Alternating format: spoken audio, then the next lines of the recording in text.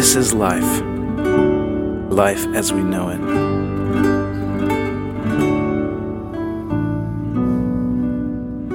And that is the new series that we're starting this weekend, and this is what we call Around Hope and All Play. And what we mean by that is we want everybody that's in a small group to set aside whatever study you're doing and go through the Life as We Know It study with us as we go through it on the weekend. In fact, if you're here and you're not in a small group, it's a great time to get into a small group just to try it out. 4 weeks, you can put up with anybody for 4 weeks, and if they're a bunch of weirdos afterwards, you don't have to go back. So you just say, well, you're only committed for 4 weeks. But it's a great time to check it out. And as you're going through your small group, you're going to tell your story. But it's interesting, most of us, our lives isn't a story. It's a combination. It's a collection of stories. And those stories together, they make our life. There are stories of beginning. There are stories of obstacles. There are stories of hope. And we even have a story about our future. And as you're going through those stories and getting to know each other in those small groups, each week we're going to be going through some stories in the life of David. And we're going to examine a story of his beginning, his obstacles, his hope, and his future. You may be wondering, why did we pick David? It's interesting, during the 1600-year period when God was compiling the Bible, he picked out David and he focused on him for 62 chapters. Just so you know, that's a lot. Abraham, the father of the Jews, he only got 14. Joseph got 14. Elijah, Jacob, they're popular dudes. They only got 11. David got 62, more than any other character in the Bible. And not only that, there are 59 references to David in the New Testament. So I think we can safely say David was a man of great influence, incredible influence. In fact, I made a list here of some things that have David as a focal point in the Bible. There's the city of David, the star of David, the lineage of David, the seed of David, the house of David, the tabernacle of David, the offspring of David, the root of David. A lot of things connected to David, a lot of influence. And so we're going to be looking in and examining his life. And to do that this weekend, we're going to start with a great story, 1 Samuel chapter 17. If you have your Bible, turn there. If you don't know where it is, don't even bother. We'll put the verses up on the screen. 1 Samuel 17. But before I get into the story, I need to give you a little bit of background to bring you up to speed. When God established the nation of Israel, remember he established them in the promised land. They began to grow as a nation. During that time, they had no earthly king. God was their king, which I think would be hard to improve upon, right? God's not going to make any mistakes. He's not going to take advantage of you. So God was their king. However, as the nation of Israel, as the people were growing and expanding in the land, they became acquainted with other nations and people from other nations. And often the people from other nations would say, well, why don't you guys have a king? And they're like, oh, we got a king. You just can't see him. He's just invisible. But we have one. And so they're kind of embarrassed about this. And so finally they went to God and they said, hey, we want to be like all the other nations. All the other nations have a king. We want a king too, right? And God says, you don't want a king. They said, no, we want a king. He says, no, you don't. If you get a king, he's going to take your sons and send them off to war. He's going to take your daughters and make servants out of them. He's going to take some of your land. He's going to tax you and take money out of your pocket. You do not want a king. They said, no, we want a king. God said, fine, you want a king? I'll give you a king. So they chose a king. The first king of Israel, his name was Saul, and he seemed like a good choice. He was very, very humble. The day of his coronation, he was hiding because he was a little embarrassed of becoming the king of Israel. Not only that, it says that he was head and shoulders above everyone else, so he at least looked like a king, right? But I got to tell you, Saul was a bad idea from day one. He just had troubles, he had issues, and it impacted in a very negative way the nation of Israel. So one day, God is talking to his prophet Samuel, and he says, we got to come up with a new king for this nation. And he says, Samuel, this is what I want you to do. I want you to go down to Bethlehem. I want you to go to the house of a guy named Jesse. He's got a bunch of boys. One of those boys is going to be the next king of Israel. So he goes down to Bethlehem. He goes to the house of Jesse. He knocks on his door and gives him a card. Says, hey, here I am. I'm Sam. I'm a prophet of God.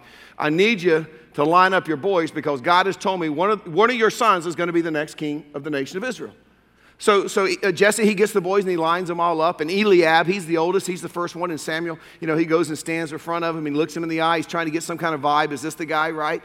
And it says that, Eliab, he looked like a king. He's tall, dark, and handsome. And Samuel's kind of impressed. But this is where we get that great verse, 1 Samuel chapter 17 or 16, verse 7, where it says, God says, hey, listen, man looks at the outward appearance. I look at the heart. Don't be impressed by what you see. I'm more impressed by what's on the inside. He's not the guy. So Samuel goes to the next guy. He goes through each one. He gets through all the guys, and now he's a little concerned and confused because he didn't pick up any vibe from anybody that they were going to be the next king of Israel. So he turns to Jesse and he says, hey, I know you got a lot of boys. Any chance you might be missing one? And Jesse says, well, just one, but you don't really need to see him. He's a kid. He's taking care of the sheep, and he's probably playing his harp. I think that was a point of contention for his dad, and I think that makes sense. If I got a son who just sits around playing a harp all the time, I'm going to be concerned about him, right? He says, I doubt he's going to be the king. And Samuel says, well, you know what? We're going to stand right here until you get him. So he sends a messenger, and David comes running back in. He's all sweaty and smelly from being out there with the sheep. Samuel stands in front of him, looks him in the eyes, and you're the next king of Israel. And David's like, all right, and runs back out to take care of the sheep. Doesn't really matter to him. He's like 12, 13 years old, right? And sure enough, this little snot-nosed shepherd boy, he grows up to become the king of Israel. But before he becomes the king of Israel, there are some incredible lessons that he needs to learn early on in life that's going to position him for the journey God's going to take him on. This weekend, we're going to look at one of those lessons. We're going to look at the very familiar story of David and Goliath. But there's some great insights here that maybe you've never seen before. So if you have your Bible, it begins in 1 Samuel chapter 17, verse 1. The Philistines, and they're kind of like in the old days of the war, they were like our Russia. They were the bad guys, right? Now the Philistines gathered their forces for war and assembled at Socoh in Judah. Saul and the Israelites assembled and camped in the valley of Elah and drew up their battle lines to meet the Philistines. The Philistines occupied one hill and the Israelites another, with the valley between them. And last time I was in Israel, I got a chance to visit the scene of this epic battle. And the valley is really more like a canyon. It's literally a mile wide. It goes up like this on the ends. And according to this verse, you got the army of the Philistines camped out on this side. And then about a mile on the other side, you've got the army of the Israelites camped out. And then when we get to verse 4, we get to meet Goliath, right? A champion named Goliath, who was from Gath, came out of the Philistine army. His height was 6 cubits and a span. And that probably doesn't mean a whole lot to us, but that means that Goliath was about 9.5 feet tall. Now, I'm telling you, if I got an NBA franchise in the Promised Land, I want him on my team, right? He is a big, big dude. But not is he just tall, he's very strong. Look at his armor in verse 5. He had a bronze helmet on his head, and he wore a coat of scale armor of bronze weighing 5,000 shekels. That's 175 pounds. On his legs he wore bronze greaves, and a bronze javelin was slung on his back. His spear shaft was like a weaver's rod, and its iron point weighed 600 shekels. So just the iron tip of his spear weighed 25 pounds. And according to this story, every day this big dude Goliath would walk out into the middle of the valley of Elah, and he would taunt the army of Israel. He'd call them sissy boys and girly boys, just stuff like that, a little bit of a bully thing going on. And he would suggest something that was pretty common in the Eastern world. He would suggest a representative battle. In other words, he would say this: let's don't go to battle, a lot of blood, a lot of death. You pick someone. I will represent the Philistine nation, the Philistine army. You pick someone to represent the Israelite army, and we will go mano a mano, and we'll avoid all the death, all the bloodshed, all the chaos of a major battle. And whoever wins, not only does the army win, the whole nation wins. And verse 16 tells us that for 40 days the Philistine came forward, and every morning and every day, every morning and every evening, he took his stand. So he came out every day and taunted him. Come on, send somebody out. Bring it on, right? And then all of a sudden the scene changes, and we find ourselves about 15 miles away, not that far, but about 15 miles away in David's hometown of Bethlehem. And David is spending his day doing what he typically did. He's taking care of his father's sheep. And I don't think that David had any clue what was going on down at the battlefront. Remember, there was no CNN in those days, no Fox News. I'm sure he has no idea who Goliath is. He's just minding his own business, taking care of the sheep, probably playing his harp, right? But for some reason, and we're not told why, Jesse becomes concerned about the welfare of his boys that are off in battle. And so it says in verse 18, go down and see how your brothers are. And he actually packed up a little care package to take to them. See how they are and bring back some assurance from them. And so David rushes off to the battlefront. And when he arrives, he is shocked at what he discovers. Now I know, because David's like probably 12 or 13 at this stage in life. If there's one thing I know about boys, we love to do battle.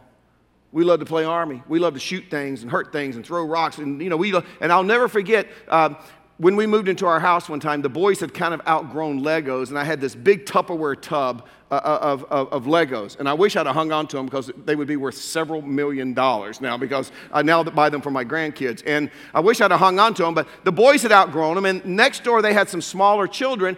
The boys were running around, and I called them over, and I said, would you guys like this big tub of Legos? And they're like, oh, and they took them back and they started playing with them. And it was one of those big, deep tubs. About 15 minutes later, the mom comes back, and she's carrying a couple little plastic guns like this. And she said, we do not allow our boys to play with guns. And they were buried in there, and I didn't know it. And I said, it's okay. They're not loaded. And so I just kind of took them from her, you know. How about these new moms, right? But anyway. So I look out in the backyard. She wouldn't let them play with guns. You know what they did? Hit each other with sticks, use their fingers. You can't take it out of a boy. And so I'm sure David is psyched up about this battle.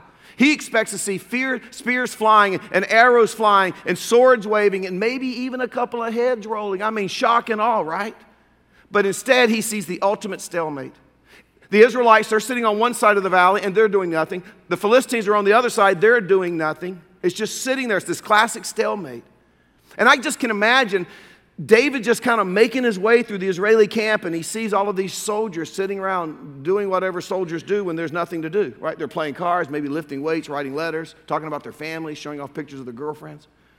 And as David is walking by, he overhears a couple of soldiers, and they're talking maybe about this dude named Goliath.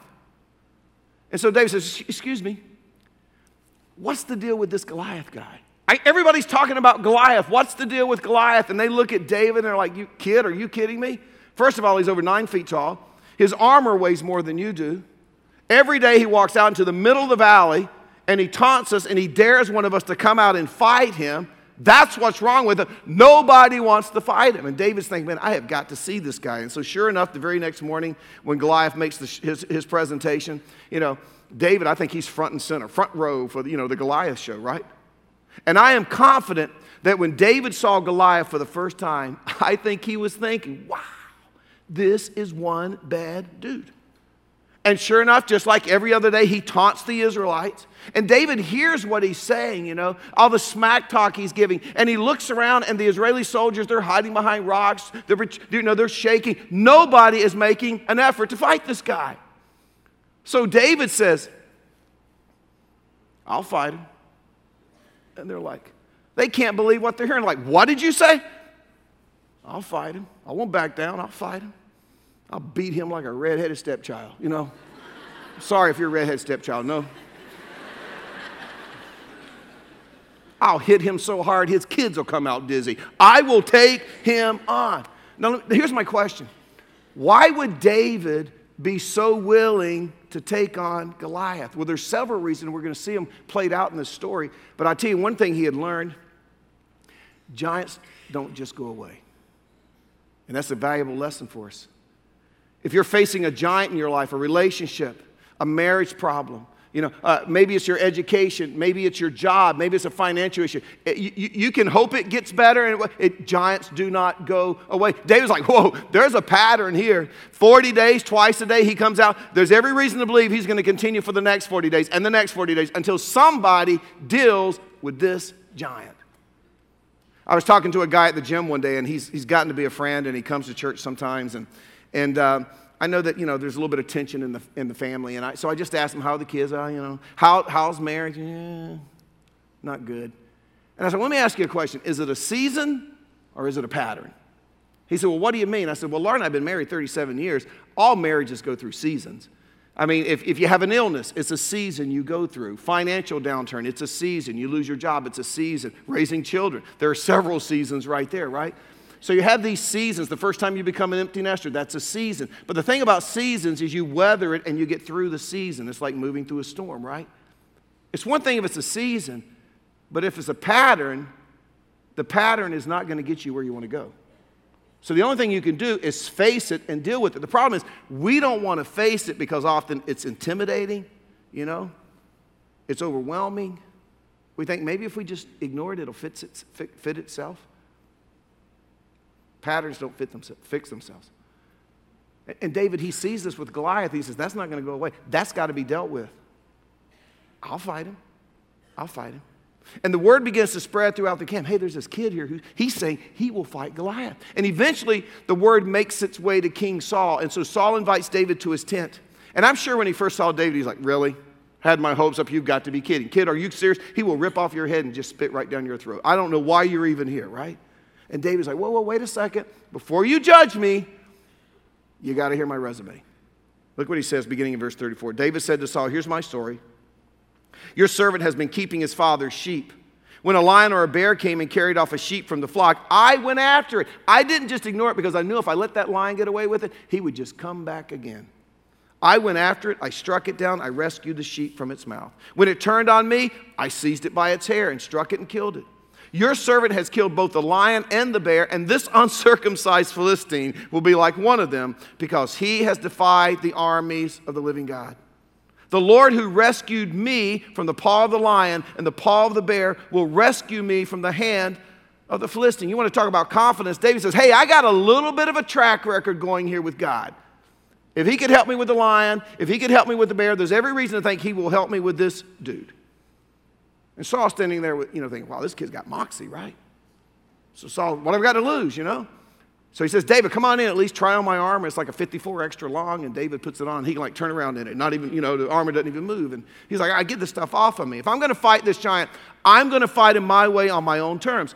And he walks out of Saul's tent, and he walks right out into the valley of Elah for this huge showdown. Verse 40. Then he took his staff in his hand, and he chose 5 smooth stones. I actually have 5 stones that Laura and I collected from the valley of Elah, right where the fight went down. And I'm thinking one of these may have been used.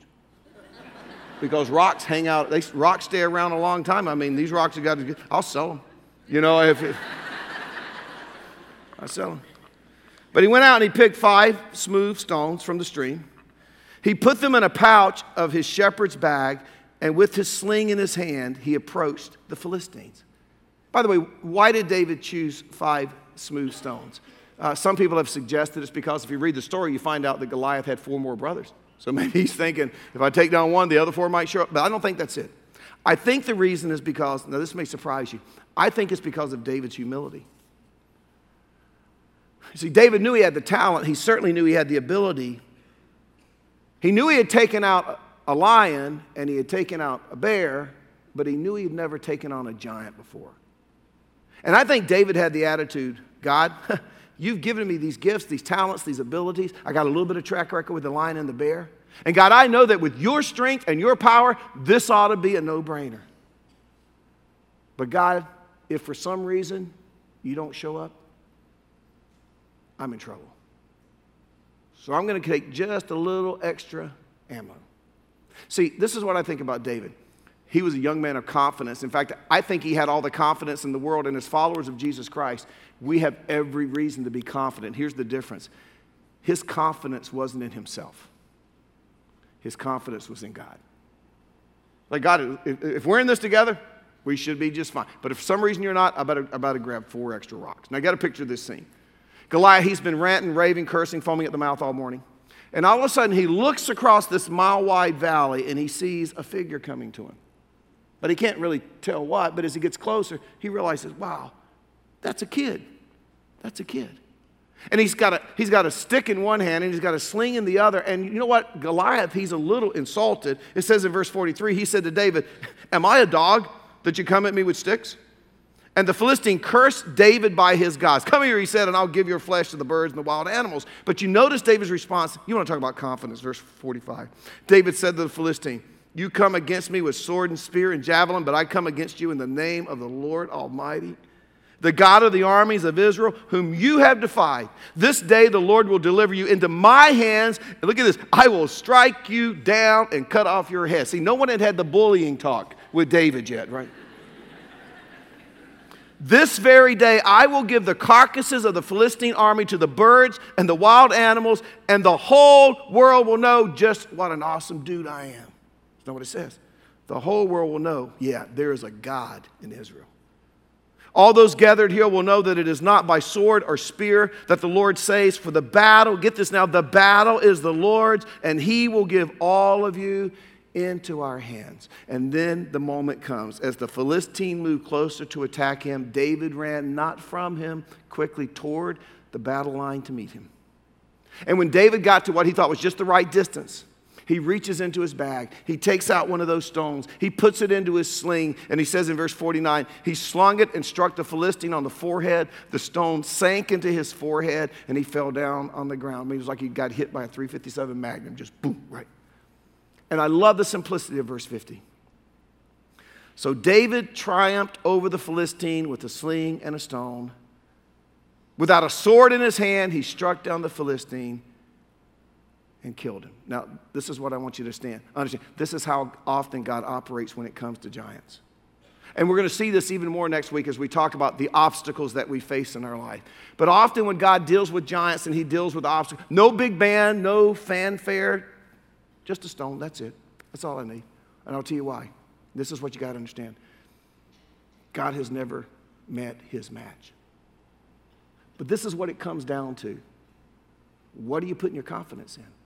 See, some of you sitting here right now, you're facing some form of a giant in your life. Some form of an impossible situation, a nasty situation. Maybe it is your marriage. Maybe it's another relationship. Maybe it's employment. Maybe it's your education and you're really, really struggling. Maybe it is your finances. Maybe it's your health. You are facing this giant. The problem is your confidence is not in God. Your confidence isn't in the right place. Your confidence is in yourself. Your confidence is in your education. Your confidence is in your business savvy. Your confidence is maybe in your abilities that God has given you, or your skills, or maybe it's in your finances. You know, a lot of people think with money you can solve anything. And God's standing over on the side saying, what about me? Why don't you put your confidence in me? Because I have never, ever met my match. David put his confidence in God. He said, God, come on, between me and you, this is a no-brainer. He takes out the giant. In fact, we won't read it, but he go on. He cuts off his head, takes it to Saul, says, Merry Christmas, you know. But he then took Goliath's weapons, his javelin, his sword, and he put it in his tent. Do you know why? Because every morning, David could look at it and be reminded, oh, yeah. That's what God can do. And I thought about this as I was writing my message. This is what I wrote down. This is our biggest problem when it comes to facing giants. Our problem is we forget what we ought to remember, and we remember what we ought to forget. We forget what we ought to remember, and we remember what we ought to forget. See, what we remember our failures. Most of us, if we've had some major failures in our life, we can recount every detail of our failures. The steps that got us there, what it was like, how we felt as we were going through it, the guilt, the oppression. We can recount our failures, but we're hard-pressed to recall the incredible number of victories that God has pulled out in our lives. And because of that, when we find ourselves facing a giant, more than often, we're focused on what God can't do, what can't happen, because we're not focused on the right thing. My husband will never change. My wife will never change. My child will never change. My situation at work, it will never be resolved. This relationship can never be healed. I will never, ever get out of this financial situation. See? I can be like that. I can be like that. I mean, I got a great life. I was in Dallas this week with 5 other staff, and the cool part about, these are key leaders, and I know them well, but it's sometimes when you get out of town and you're having dinner and stuff like that, that's where you really get to know each other. You begin to hear people's story, and I can really appreciate who they are. And I told them, I said, I live a pretty good life. I don't have to do my credit card statement. I got an assistant that does that. She weeds out your nasty emails, gives them to Pastor Donnie, lets him deal with them. Laura, I'm a kept man. Laura bought our last house while I was in Africa. I called her on the satellite phone from a pygmy village. She said, I bought us a house. I said, cool. I didn't do anything. We just bought a house in Holly Springs. She texted me 5 minutes before I preached on a Saturday afternoon. She said, hey, I bought us a house. I'm like, okay, I'm a kept man, Life is good for me. But I can get so overwhelmed at times with the enormity of what God, I feel, has called us to do as a church and leading this mess. Is like, I can go into I'm like Elijah. Remember Elijah? He took out the prophets of Baal, and what did he do? He went in a cave and sucked his thumb in a fetal position. And God's like, Elijah, why are you in a cave? I'm the only one that really cares about you, God. You ever feel like that? Well, I'm the only one that's really committed.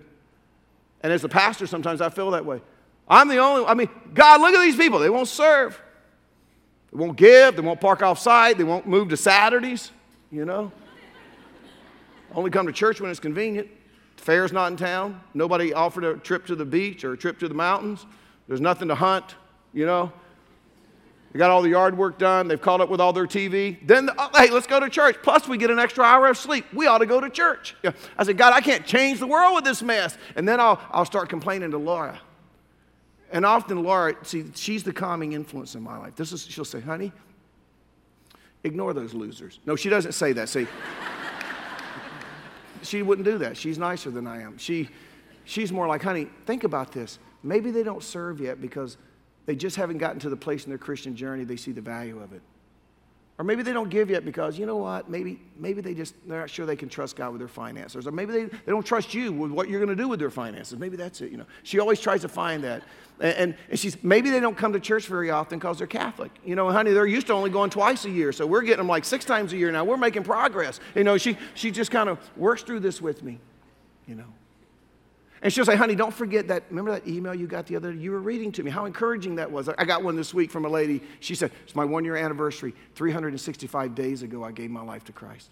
And I cannot tell you how my life has changed over the year and how I see things and deal with things differently than I did a year ago. And I'm like, yeah, that's why I do what I do, right? She said, remember those stories. And think of the people that are doing all these things. And all of a sudden, but see, here's the problem. I will tend to focus on those things instead of focusing on God. And I'm like, right in the cave with Elijah. Here's the problem. You stay in the cave long enough, you will never, ever know the exhilaration of staring down a giant and say, God, it is just you and me. And God, if you don't show up, I'm in trouble. And not only that, you'll never, ever experience the invincible feeling that comes when that giant that you're facing finally topples over and crashes to the ground. Let me just close by giving you a couple of lessons that I learned from David and his story of beginnings. Here's the first one. Hey, listen, facing a giant is scary. Let's not kid ourselves. It's a scary situation. It's intimidating. I mean, even in the eyes of faith, at the end of the day, Goliath was still a giant. And so I'm not trying to downplay what you're facing in your life. It is a scary, intimidating situation. But here's the second one. Trusting God is stabilizing. Now, let me tell you why. Every time you face a lion, every time you face a bear, every time you face a giant and God comes through, what happens is it stabilizes you a little more for the future lions and the future bears and the future giants that are sure to come your way. I mean, think about it. That's why David, with all the confidence in the world, could walk out into the middle of that valley. He had no jitters. That's why he didn't miss. He wasn't, ooh. He was stabilized. I mean, he had been in similar situations before. Guess what? God had always delivered. God had always come through. Every time he found himself in a situation, God had always proven himself fearful. And he remembered them. Now, my guess is that a lot of you sitting here right now, you're just thinking, Mike, life just sucks. You're facing some kind of intimidating situation or worry or fear. And you know what we have a tendency to think, if I can just get through that. I'm telling you, one of these days, there won't be any more giants in my life. If I can just hang tough till all the giants go away, right? I'm going to quit my job and I'm going to sell my home and I'm going to pack all my stuff and I'm going to move to the Bahamas. Or I'm going to move to Maui. Or I'm going to move to Fuquay, wherever it is you want to move, right? And I'm going to golf, and I'm going to fish, and I'm going to travel, and I'm going to drink martinis and smoke Cuban cigars, and I'm just going to read good books until I die. Life's going to be great. Hate to break the news to you. You'll never, ever get away from the giants. God didn't design life that way. It doesn't matter how far you go, what you do, how much money you make, you're always going to face giants. And we're going to see that in the life of David next week. Think about this. You're going to see next week. When he came back into town after killing Goliath, there was a ticker tape parade. You know what they were shouting? King Saul, has slain his thousands. Oh, but Dave, he's slain 10,000s. And David had to be thinking, life is good. You had to think from here on out, smooth sailing, downhill slide. But this is what you're going to learn in this series. Sometimes slaying a giant is nothing more than preparation for the next battle, which is often a bigger battle. But this is what David had learned, and this is what I want you to walk out of here with this weekend. Regardless of the risk, this is what I want you to know. God did not create you to be safe. He created you to be brave. He created you to be brave. You feel brave? You ever read the Chronicle of Narnia? See it in Narnica. Hey, I've been doing this all weekend. I'm tired of you too. You're tired of me. I'm tired of you. It's a beautiful relationship.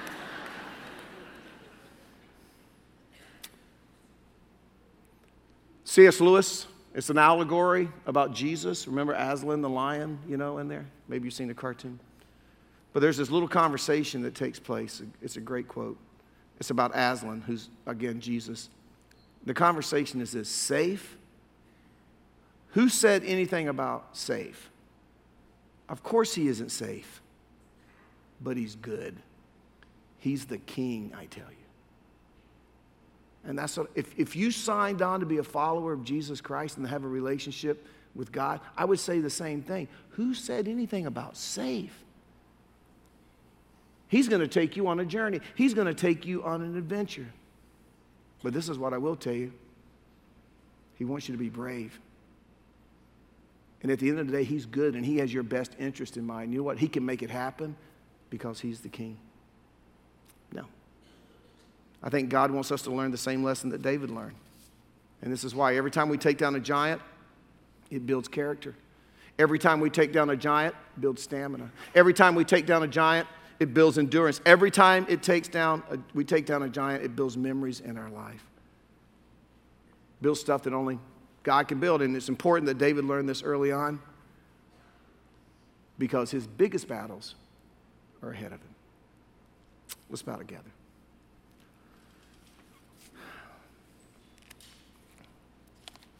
In just a second, the team's going to come in. There's a song. Please don't leave. I asked them to close with this weekend. But this is what I see in this story. Early on, David learned this. If I win, I win. If I lose, I lose. But I am not going down without a fight. Because with God on my side, all things are possible. Now, in what area of your life do you need to learn the lesson with God, all things are possible? Maybe it's your marriage. Maybe you came in here thinking, I'm done, I'm walking away. Do you have the attitudes that says, I'm not going to go down without a fight? Because with God, all things are possible. Maybe it is the area of your education or finances, or maybe it's a relationship. I want you to understand, God has never met his match. He's never met his match. Father, thank you. Thank you for the time we've had together today. And Father, I thank you that it's great for us to have confidence. I mean, we are more than conquerors, but we're more than conquerors in your Son, Christ Jesus. We should have all the confidence in the world as long as our confidence is in you. So, Father, I pray that you would remind us that whereas the Philistines thought they had a champion, you are our champion, and you go to battle for us every day. And Father, just challenge us not to live safe, but to live brave. And to even put our neck on the line, because we know that if you're with us, all things are possible. In your name we pray. Amen.